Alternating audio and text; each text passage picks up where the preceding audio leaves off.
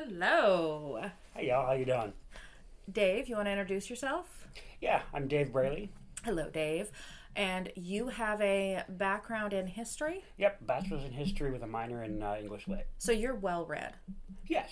So you are prepared for our first episode of Clubbed by Classics. And by the way, I'm Dinah. I should probably introduce myself too. Hello. Hi, Dinah. Yes. I am not as well read as you are, and I don't have a college degree. Okay. So I may not be able to keep up with you on some of these classic books, but I've read a lot of them. Mm-hmm.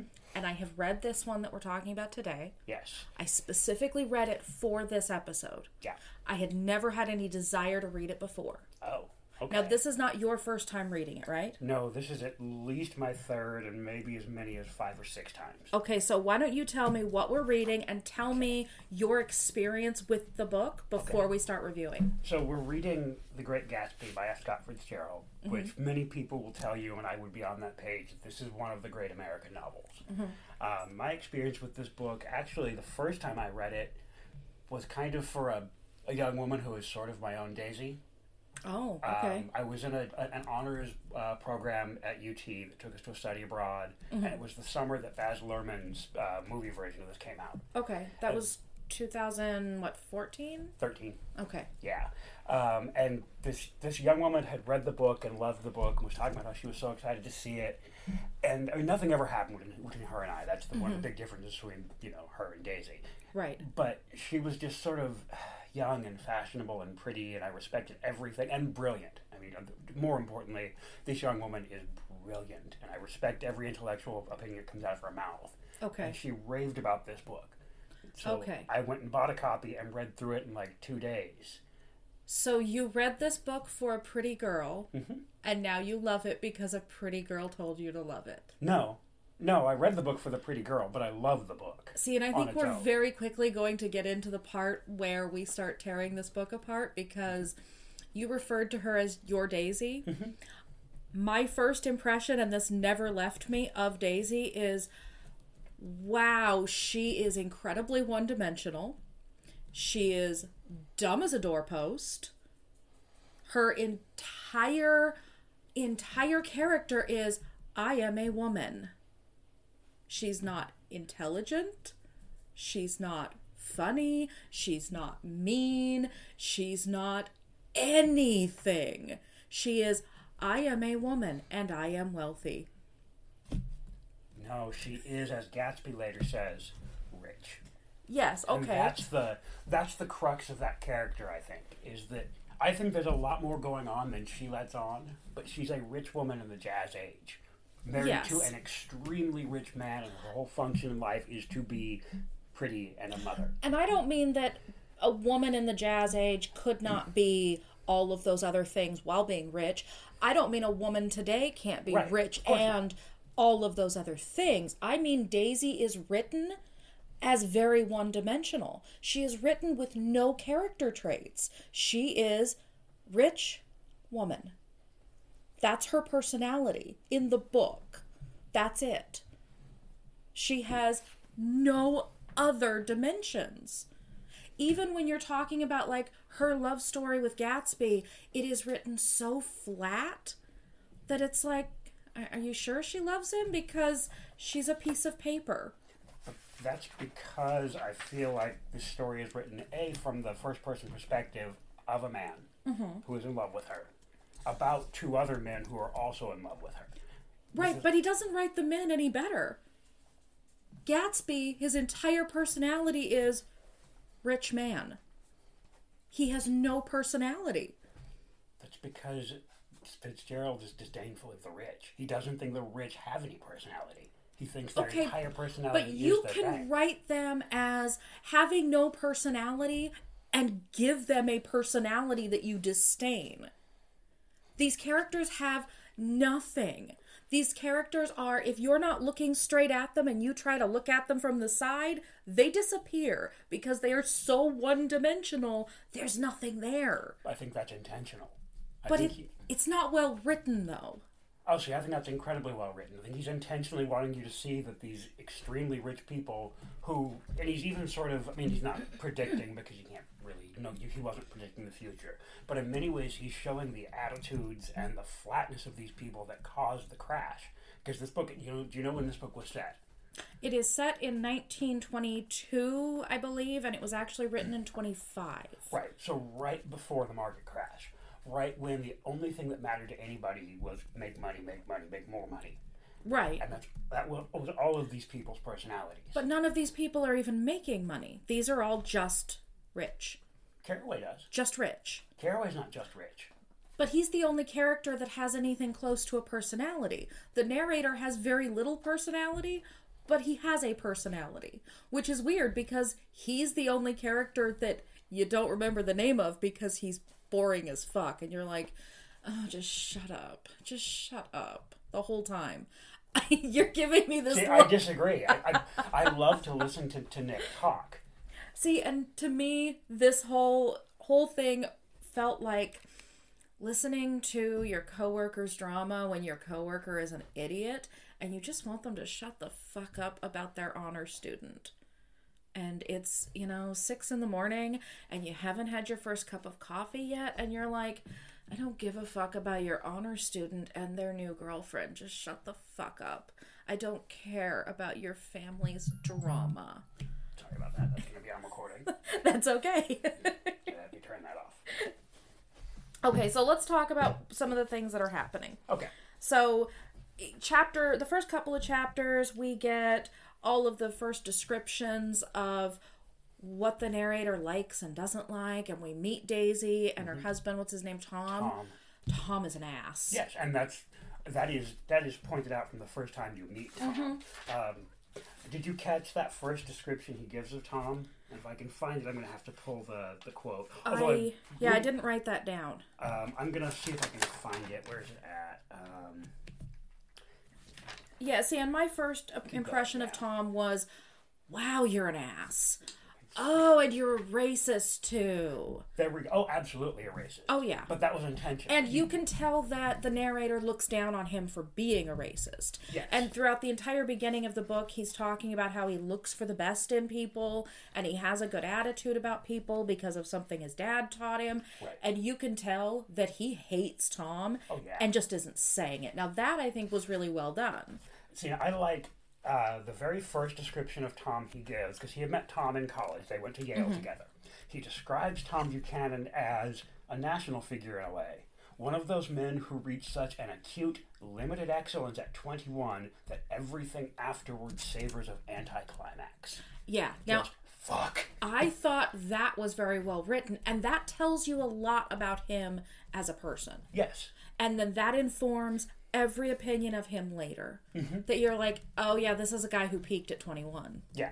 This is, and I think he's a college football player, and he describes him as being this big hulking guy, and okay, yeah, we all know that type. We know what he's talking about. And when I started the book, I thought here on page 3, there's this famous line that everybody talks about, no, Gatsby turned out all right at the end, which is debatable. Yeah. It's what preyed on Gatsby, what foul dust floated in the wake of his dreams, that temporarily closed out my interest in the abortive sorrows and short-winded elations of men. The abortive sorrows and short-winded elations of men. He's talking about toxic masculinity. He's talking about how male culture insists that whether you're sad or you're happy, you cut your emotions short. You don't show emotion. You are simply masculine. Okay. I can agree with that. That is a good description. And I think there are spots in this book that, I mean, maybe I'll just skip ahead and read one of his descriptions in this book that is phenomenal. I read this description and went, wow. And then I went back and reread it, and I took a screenshot of it because I did audiobook. Oh, okay. About halfway between West Egg and New York, the motor road hastily joins the railroad and runs beside it for a quarter of a mile so as to shrink away from a certain desolate area of land. This is a valley of ashes, a fantastic farm where ashes grow like wheat into ridges and hills and grotesque gardens where ashes take the form of houses and chimneys and rising smoke and finally, with a transcendent effort, of men who move dimly and already crumbling through the powdery air. Occasionally a line of gray cars crawls along an inevitable track, gives out a ghastly creak, and comes to rest, and immediately the ash-gray men swarm up with laden spades and stir up an impenetrable cloud which screens their obscure operations from your sight. Mm-hmm. I read that paragraph and thought, why the fuck isn't the rest of the book written this way? That paragraph is so evocative. That paragraph paints this amazing, gorgeous picture in your head of the train area, and it's you're driving past a train yard, and that's all you're doing. You're just driving past a train yard, but you can see all of those ashes that grow like wheat into ridges and hills. You can see that, the way he paints it. And that actually made me hate this book even more, because the rest of this book, I was left going, why aren't you describing it like the Ash Hills? Describe it like you described the Ash people. Describe Daisy's personality to me the way you described those Ash men with their laden shovels. Describe her to me that way and make me give a fuck about these characters. But Daisy, Tom, Jordan, even, yes, you're right, Jay Gatsby, they are hollow. Then describe that to me. Describe their hollowness in a way that makes me ache for how empty they are, or makes me angry with Tom. Don't describe it in a way where you're saying, and Tom was a racist who peaked at 21. Because that's all you've given me. And now I don't care about him. I don't think he wants you to care. He wants you to feel like these people have nothing to offer me, so why should I continue reading about them? Because they're empty. But that makes me not want to read the book.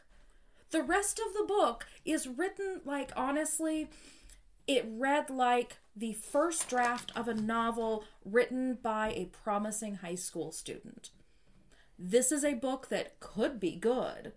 This is a book with talent and promise and potential, and you're like, let's make these characters a little bit more. Let's make these characters somebody that I can love or hate, or love and hate, or that I can read about them and go, wow, I don't care about that character very much. But give them some color.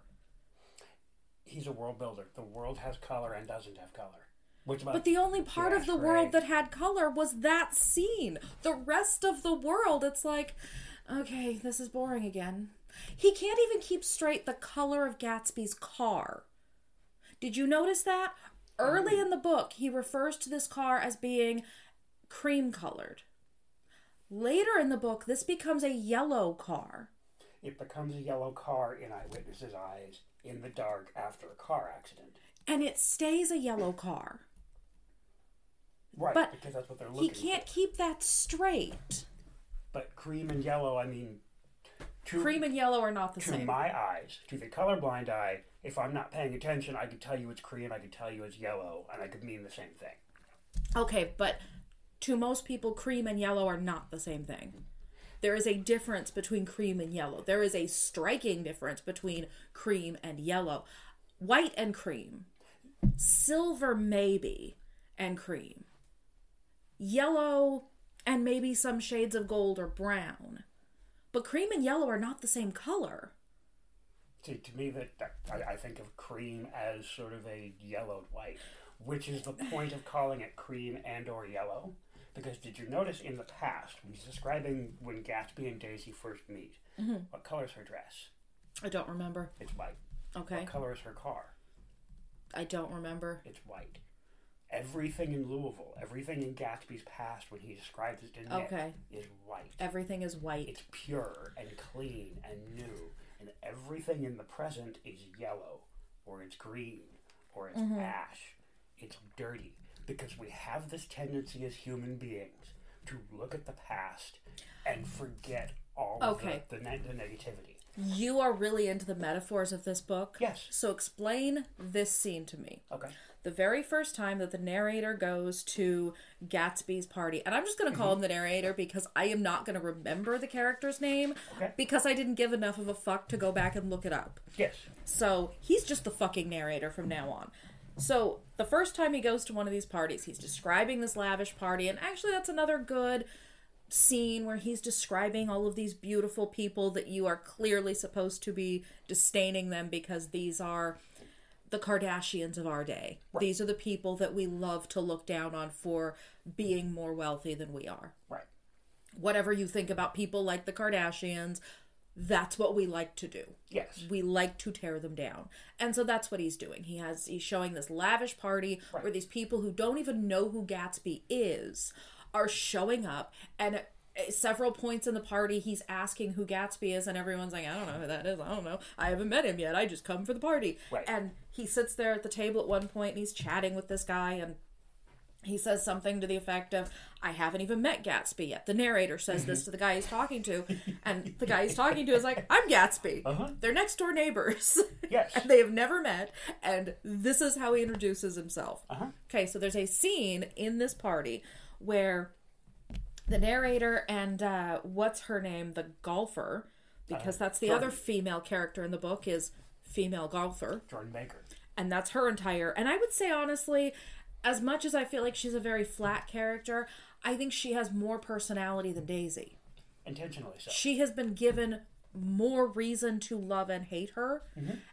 Even though she's not very well written, she's a person at least. Mm-hmm. And at the end of the book, what you feel about her is based on things that actually happened in the book. Mm-hmm. Instead of like Daisy, where what I feel about her is based on the fact that she didn't even exist in the book. She was so fucking flat and boring. So poorly written. And I know you love Daisy, but I just don't.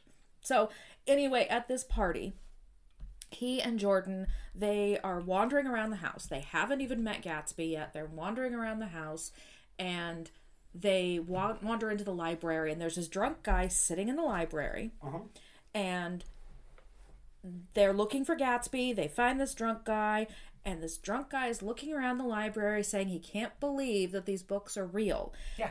Why would they not be real? Because that's a historical thing. Why would there not be books in the library? Because that's a historical thing. Books are a sign of, at this point in history, are a sign of wealth and a sign of prestige. People had books in the 30s, David. Yes, but a lot of times people would have fake libraries. You would take a book out, and it would just be blank pages in a cover that said Moby Dick. Why would you have blank books? Because it makes you look important. Oh, he's got Moby Dick. No, he doesn't. You know, or he's got a first pressing of the Scarlet Letter. No, he doesn't. He's got a cover for the first pressing of the Scarlet Letter. Because, again, rich people are fake. So the fact that Gatsby Okay, so this is a metaphor for how fake Gatsby is. No, because Gatsby has real books. Oh, okay. That's more of a description that Gatsby is actually different than most rich people. Okay. You know, he actually has books. He actually has We're supposed to be impressed by Gatsby. And I think this is one of those things that maybe is lost to time, because I'm not impressed by Gatsby. I'm really not either. To be honest, I'm not that impressed by Gatsby as a person. He's kind of a shitty person, and he's a liar. And the way he treats Daisy, that very last scene before the car accident where he and Tom are arguing, the way that both of them are treating Daisy pisses me off. Makes me so angry. She is nothing more than an accessory. For both of them. To anybody, which that's pretty historically accurate. I mean, it is the 1920s. Women were, in the United States, just getting the right to vote. I mean, at this point, it was not even 10 years since women in the United States could vote. Right. So, well, yeah, I mean, reading that scene... That's pretty accurate scene. Yeah, and reading that scene, my note on that scene was, why don't either of you let Daisy speak for herself and for what she... Oh, right. She's a woman. She's a woman. You don't care what she wants. And then the second that he writes her as speaking for herself, she's just a blubbering little mess and a child. It's like, really? That's it? That's it? You're finally going to give her voice and make her a blubbering child? Fine. Let me pull my copy. I just don't remember that scene that well. Because I wrote something different. I want to reread that scene. See, and I agree with you that the men in the book treat her like she is nothing. Yeah. But before that... yeah, go ahead. So, let me see. There was a scene in particular I wanted to talk about. Oh, the husband is cheating. Tom is cheating. Mm-hmm. Yes. And he takes his wife's cousin, the narrator, because Daisy is the narrator's cousin. Yeah. He takes Daisy's cousin to meet the woman he's cheating on Daisy with. I want you to meet my girl. What the fuck is that? It's just the times. What the fuck? It's fucked up. And the narrator, you're right. And the funny thing is, I won't call him by his name even though I know it, because going into this book, I could not remember. I was like, wait a minute, does the narrator have a name?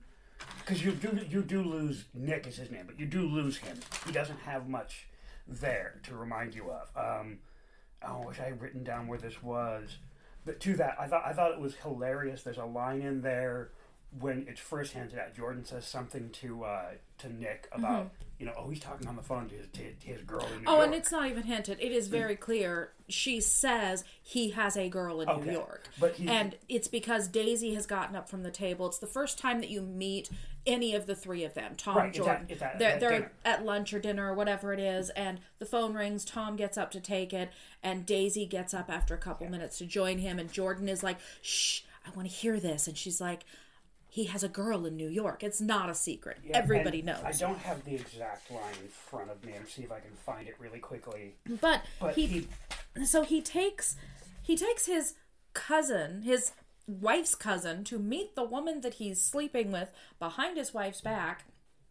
And let me see. They go to this house, and it's an apartment, I guess, that he's renting for his girlfriend. And his girlfriend wants to get a dog to keep at the apartment.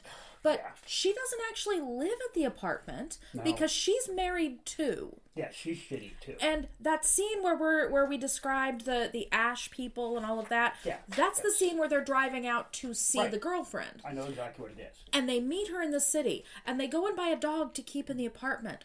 Why did they buy a dog to keep in an apartment that nobody lives in? Why did they buy this dog? Because they're shitty rich people, and shitty rich people do whatever the fuck they want, regardless of the consequences. Honestly, that is what disturbs me the most about this book. Why did they buy this dog? Oh, no, I know. am concerned about the dog more than anything else. And then there's a scene. Is there gay sex in this book? Do you remember how all of that ends? You have the book in front of you. Mm-hmm. Well, so while you're finding that, what I was going to say is that line when they first introduced it, that Tom's having an affair. Mm-hmm. Where was it? I just found it. Damn it. I just had it. But basically the line is something like that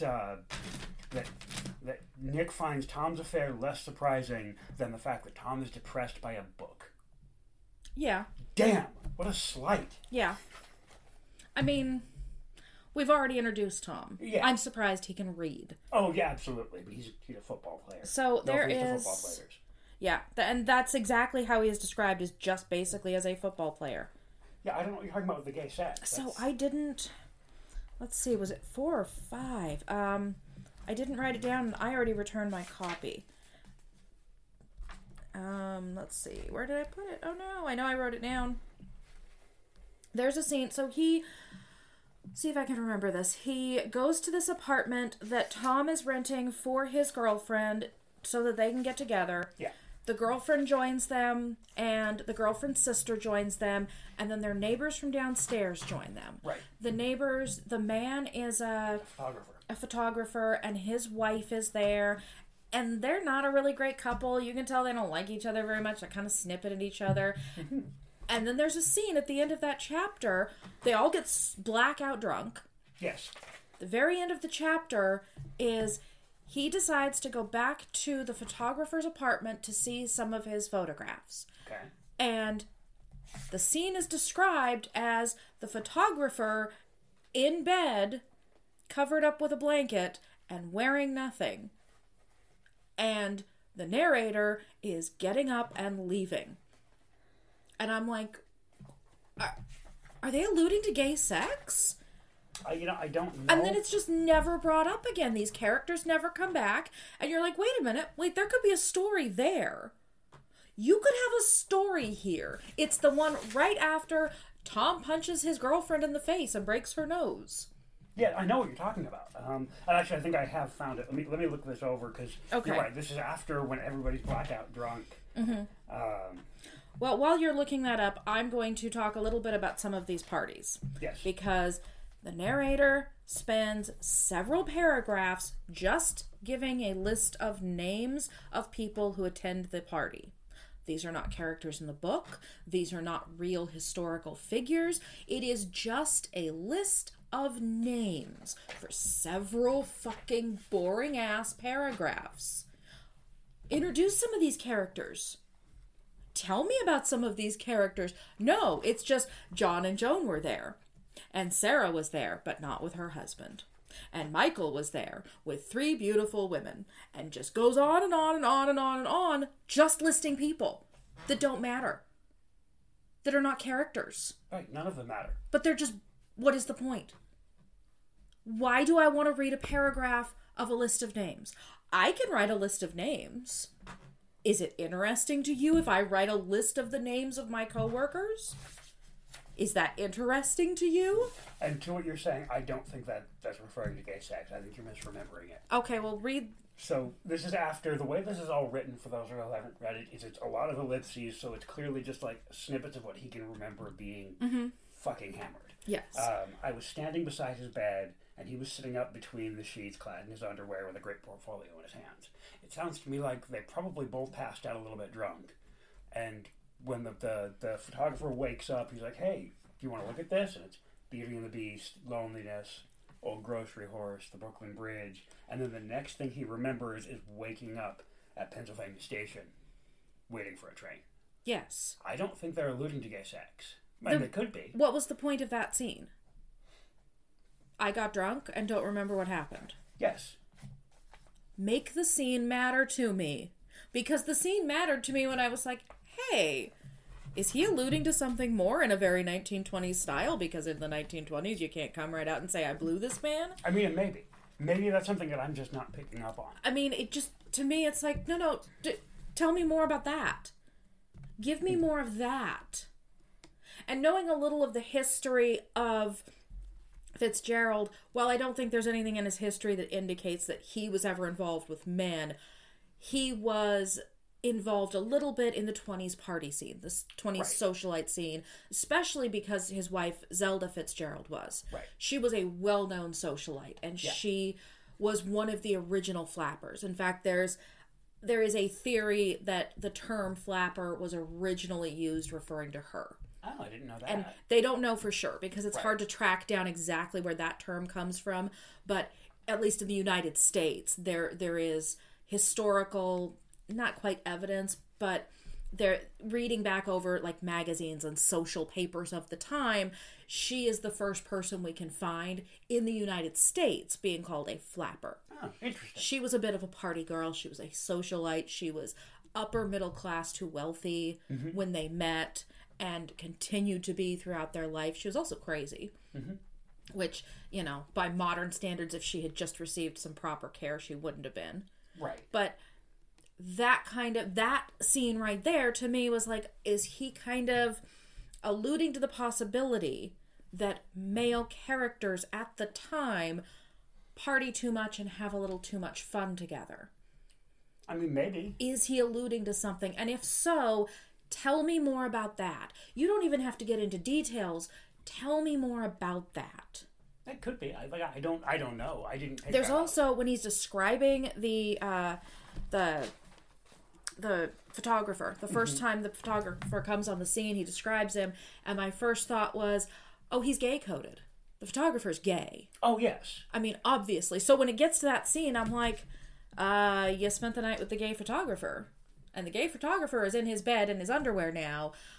Is this an allusion to they had some gay sex? And if so, tell me more. It could be. Make that narrator interesting. But yeah, I can see how you read that absolutely McKee is gay coded photographer. Oh, he definitely is. 100%. And I don't remember how he's described, but there's a way that he's described when he's first introduced that it's like, oh yeah, he's gay. Which in the art scene in the 1920s was not uncommon. Right. Yeah, and I don't think he calls his wife a beard, but there's some way that the relationship... No, there's a way that relationship is described that you can tell that this is the art scene in the 20s and, you know, we're talking about a gay man or a bisexual man. Right. Let me see. See if I can actually find that. But again, I think the fact that a lot of these people are empty and hollow is an intentional metaphor for the fact that the Jazz Age was empty and hollow. From the outside, it looked beautiful and opulent and full of life and music and drinking. Right. But there was fucking nothing there. But you just described it with more detail and in a way that is more compelling than this book does. You described it as all of those things and told me. You painted a picture of it. The book is like, it's the 1920s. And here's a list of people who were at a big party. You're going to hate Hemingway when we get to Hemingway. Oh, I hate Hemingway so much. I love Hemingway. The little bit of Hemingway that I have read is so boring. I love Hemingway. Oh my God, so boring. See, I like Hemingway because he can tell you the story without telling you much of anything at all. He can paint the picture without having to paint every single little detail of it. This style of writing is the exact opposite of people like Alexandre Dumas or that fucking boring French guy that wrote The Hunchback of Notre Dame.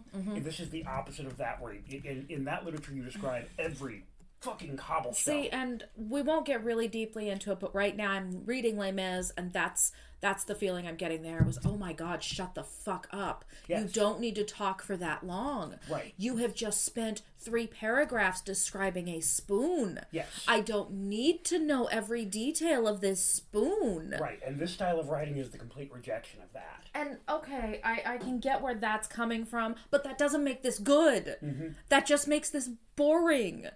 There is an in-between there.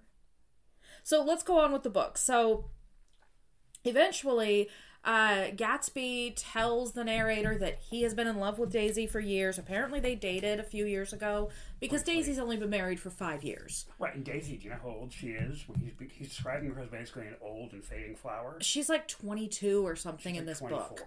Yeah, I mean, and he says her age in this book, and she is very young for the way he's describing her.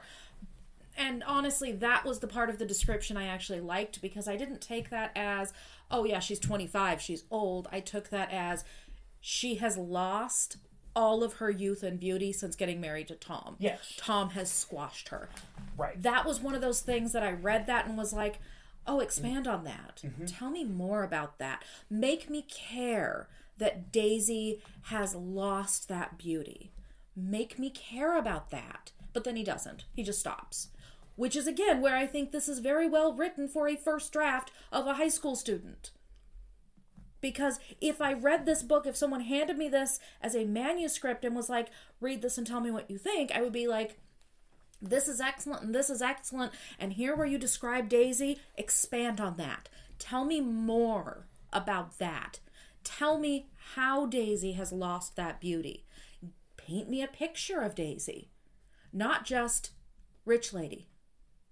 Give me more. So that's the point of the style of writing, is they give you minimalist details and let you paint the That picture. doesn't make it a good style. I like it. I mean, the point of the style doesn't make the style a good style. I enjoy that style. It's just I really do. boring. Because you never care about anybody in the book. Okay, so we're going to move on. Gatsby admits that he's in love with Daisy and has been, and he wants to get back together with Daisy, so he has the narrator invite her for lunch so that they can meet again, and they start this affair. Right. Fine, whatever. They start an affair, and the husband finds out. He actually finds out because he has a phone call with his girlfriend that makes him realize that his wife is cheating on him, and he gets mad. He gets mad when he finds out from a conversation with his girlfriend that his wife is cheating. Oh yeah, I thought there at the end where he's screaming about family values that was really rather ironic and intentional. The part where he's screaming about family values, I read that thinking, wow, is he a Republican? Because I think he's a Republican now. Oh yeah. Screaming about family values while blowing a male prostitute in a bathroom. And that was, I think, intentionally given to Tom. I think so. Absolutely. Irony. Yes. Yeah. Yes, absolutely. Then that scene where he is screaming about it and family values, he makes a comment that the breakdown of the family is going to lead to interracial marriage. Yes. That's the part where I was like, oh, you're a Republican now. Oh, yeah. Now. Absolutely. Your problem with your wife cheating is the breakdown of the family, and you found out your wife is cheating from your girlfriend. Yeah. And you're afraid that this will lead to interracial marriage. Yep. Fuck you. Mm-hmm. Just fuck you. Oh, completely. Just run for president because the Republicans will vote for you. Fuck you. Yes. Which, by the way, if the audience has not figured this out, I am not a Republican. Yeah, and I mean, that's absolutely, I think, the whole point of that scene specifically, but Tom, is he's trying to show just how completely stupid some of these men were, and how backwards and ironic it was if they would sit there and scream about the family and things like interracial marriage while they were fucking anything that had a pussy. Yes, yes. So then the girlfriend's husband also realizes that she's been cheating, doesn't know who with, and he is business acquaintances with Tom. So he knows Tom, and he tells Tom that he has found out his wife is cheating and has locked her in the house. Yeah. Tom's response is to get in his car and drive away. Yes. Not get involved. Right. He is holding her hostage in his house. He has told you he intends to force her to get on a train and leave the state with him. Yeah. And you're just gonna drive the fuck away. I hate you, Tom. Mm-hmm. Tom sucks. Yes. I hate him. He is a bad person. He's awful. He's a bad. horrible human being, and is at the end the reason that Gatsby gets what Gatsby gets. Yes. Yes. So let's get to that. So Yes. We're going to work our way through that because so she's been locked in the house. Yeah. At this point it's Gatsby and Tom and the narrator and the golfer chick, Jordan. They have gone to go party in the city because it's summertime, and Daisy. Yeah. They've gone to go party in the city because it's hot and they don't want to be at home. So they've rented out a hotel room. They're all going to party. Tom realizes that, his wife is cheating on him. There's this big fight where he's a racist dick about it. He decides to run for Republican president. Right. He announces his candidacy for president by screaming about interracial marriage, and they all decide to leave the hotel and go back home. Right. They're on their way home. Tom insists that Daisy and Gatsby should ride together, and okay, fine. I think he's kind of like trying to force this because now at this point, Daisy is crying and begging Tom not to leave her. And she's just this blubbering little mess and doesn't know what she wants. So he makes her ride with Gatsby. They are driving separately in separate cars. And as they're coming through the city, they see a car accident has happened. And by they, I mean Jordan, Tom, and the narrator have seen that there's a car accident. They pull over to see what happens. It turns out that what happened is that the girlfriend had escaped from her husband and run out into the street and got hit by a car, and she is now lying dead. Yes. And there's a description of the car that hit her. Tom immediately realizes that the car that hit her is Gatsby's car. Yes. And goes and tells the husband to just chill out and relax and stop talking to the police. Right. And then he goes home. They all go home. Okay. He's a dick. Oh, he's an asshole. Completely. Because the next thing that happens... So we get past that. We're just going to ignore that for the moment. And then Jordan is like... being all lovey with the narrator, and the narrator's like, we just saw a woman die. I'm going to need some time. I'm going to drop you back off because she's staying with Tom and Daisy. I'm going to drop you back off at Tom and Daisy's place. I'm going to go home. Yep. She ends up breaking up with him for this. Because he doesn't want to talk about it. She dumps him because they just saw a woman die, and he wants a few minutes. She's a dick. Yes. I don't like her either. No. Well, I mean, it's more than implied in there that she cheats at golf. Oh, yeah. Yeah, absolutely. She's not a good person. No, and she is probably the only person with real character traits, which is why I hate her. Because she's well written enough to have a personality you can hate. And I like that in a character. Because she's kind of vapid, and she's cheating at golf, and yeah, she's just seen as the rich girl, but she's the rich girl with personality. As opposed to Daisy, who is just rich. Just rich girl. Nothing else. Was also a Southern belle. and a debutante, and that was just sort of the personality of the rich Southern belle at the time.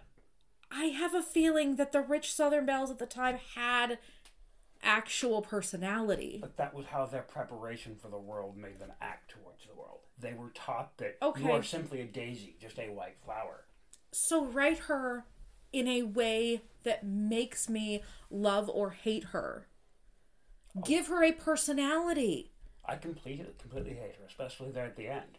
Once Nick gets back and he's going waiting for his taxi. Tell us what happens. So Nick, you're right. Nick gets back. He's sitting outside waiting for his taxi, and Jordan comes out and is like, "Hey, you want to talk about this? I really like you." Before you finish, just in case anyone has not read the book, we're going to spoil the end right now. Yes. If you don't want the end spoiled, you probably should stop listening to this episode or skip ahead to when we start our ratings phase. Right. So go ahead. So Jordan comes out, like you were saying, and Nick is basically like, "Look, I need a minute. I need more than just a little bit of time because I am not a man of abortive sorrows and short-winded elations." Yeah. And you're right. She basically goes, "Well, fuck you then." Yeah. And breaks up with him. And so he goes down to the curb and is waiting, and out of the bushes steps Gatsby. Because now Tom and Daisy are inside, and Gatsby is worried that Tom is going to do something stupid because the whole affair has come out, and he's furious. Yes. So Gatsby is hanging out to make sure that Daisy's okay, which again is creepy and gross. In that scene, basically Nick is like, "Gatsby, how the fuck did you not stop? You know you hit someone." And Gatsby tells him that it wasn't me driving. Daisy was driving. And I tried to get her to stop, and she wouldn't. She just kept going, and then finally collapsed, and I had to drive her home. That makes me hate Daisy. She knows she's hit somebody. I don't care what emotional turmoil she's going through. You know you've hit somebody. You know someone is at the very least injured. And you kept going. And that also makes me hate Gatsby, because his reaction to this is to hide his car in his garage and tell his butlers and everybody that nobody is to take the car out of the garage. Right. And his butler is like, that car is damaged. It needs some repair. And he's like, nobody is to take the car out. I agree. And he is fully going to just hide that he knows someone has died. Yeah. And I hate Gatsby for that too. I'm not at all. I'm sorry. I shouldn't be just pillorying Daisy. Oh, right. No. And I hate her too. Yeah, you are correct. I shouldn't be just attacking Daisy there. Gatsby is just as shitty. No, and I don't think you're just attacking Daisy, and I hate them both. But I've already said how much I hate Daisy, so... So then we get on from that scene, and basically what happens after that is that Myrtle, that's the mistress's name. Right.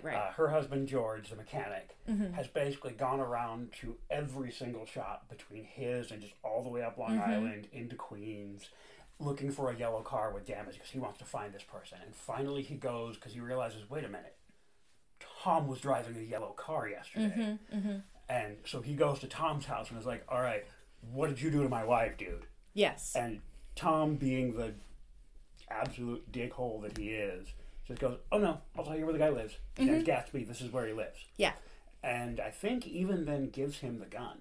Or no, he showed up with the gun because he knew, because I think he pointed the gun at Tom, as Tom describes it, and how much do we trust Tom's opinion? And there's a scene, I think, earlier in that where we get to see Myrtle's husband talking with his neighbor, who I think owns a restaurant or something. Yeah, restaurant. And I think the gun is brought up either in that scene or an earlier scene. Okay. Tom does not own this gun. This gun belongs to Myrtle's husband. Right. Okay, that's right. You're correct. I got that confused. But yeah. So basically, while pointing the gun at Tom knows he has the gun. Yeah, Tom knows he has a gun, and Tom, being the absolute complete failure who peaked at 21 that he is, tells him, this is the guy's address, this is where he lives, it's his car.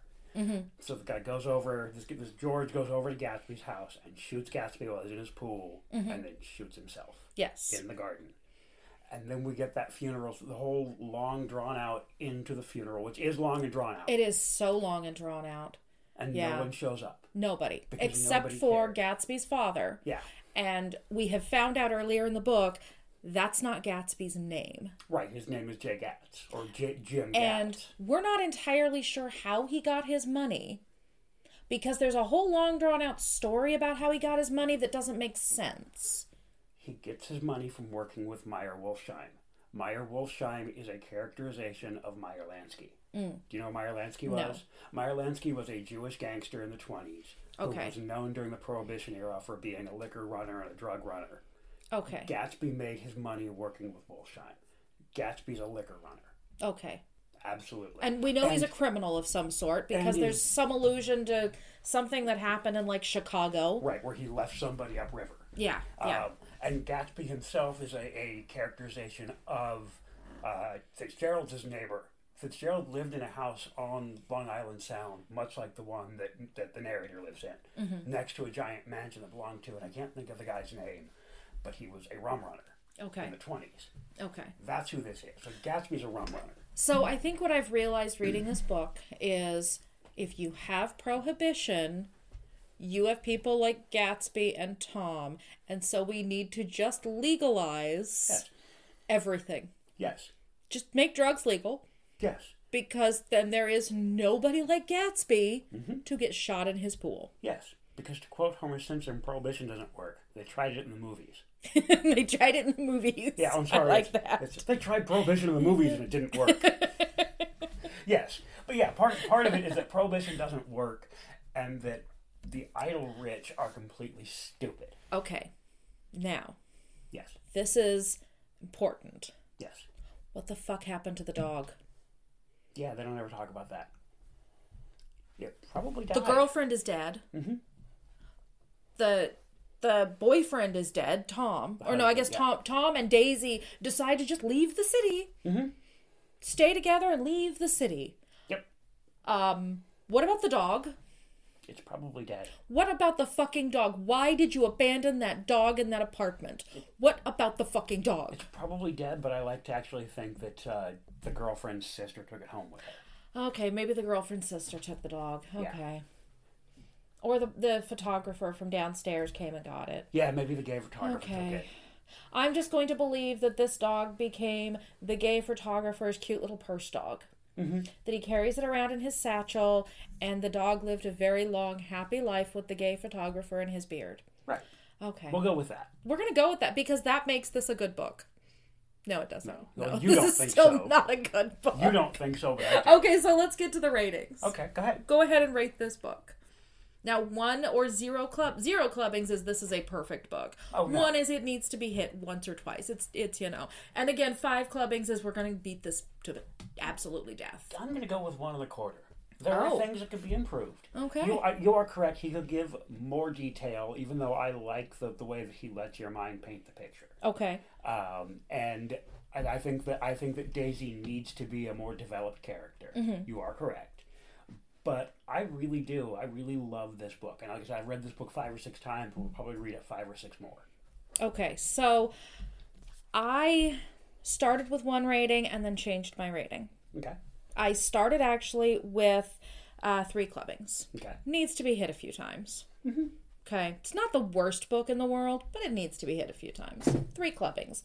Then I did a little research on the history of this book and how this book became a staple of classic literature. Why this is considered one of the greats of American literature. Okay. Do you know the history? Of how it got popular? No, not really. Okay, so the history of this book is when it was written, this was actually considered his worst work. So I went back actually and I have put a couple of Fitzgerald's other books on our list for later because these are the books that at the time that this book was written were considered to be much better written novels. Okay. This one, when it came out, everyone hated it. It had very few sales. All of the people who reviewed it were like, this is terrible. This is very poorly written. This is not a good book. His other work is much better. We know Fitzgerald can do better. Okay. Then World War II happens because this was written in 25. Right. World War II happens. America joins the war. America needs things to keep the troops overseas entertained. So they had this book reprinted in massive quantities and gave it to the soldiers in World War II. They had very few books available. This was one of the few books available. Those soldiers came back from World War II and started talking about what a wonderful work of fiction this was. This is the great American novel. all of those soldiers coming back became teachers and parents who forced their students and children to read this book and analyze this book because it was so wonderful. So all of these boomers and silent generation people with their PTSD forced it on their boomer children, who then grew up to force it onto their Gen X children, and now we're all supposed to think it's great because the American government says this book was cheap enough that we can give it to the soldiers. Sure. I think that makes it a four-clubbing. Okay. Because it wasn't a good book to start with, and it was forced on us by a cheap government who didn't want to give their soldiers something better to do. Huh. So now it gets four clubbings. Okay. Yeah. And that's actually the history of that book. That's how it became popular. I did not It realize was the that. reviewers after World War II coming back from the war that were like, no, this book is great. We read it a whole bunch of times. Because they didn't have a lot of other books to read. Mm-hmm. So that's why it's popular. Yeah. And see, I think there are better books that came from those guys that came back from World War II.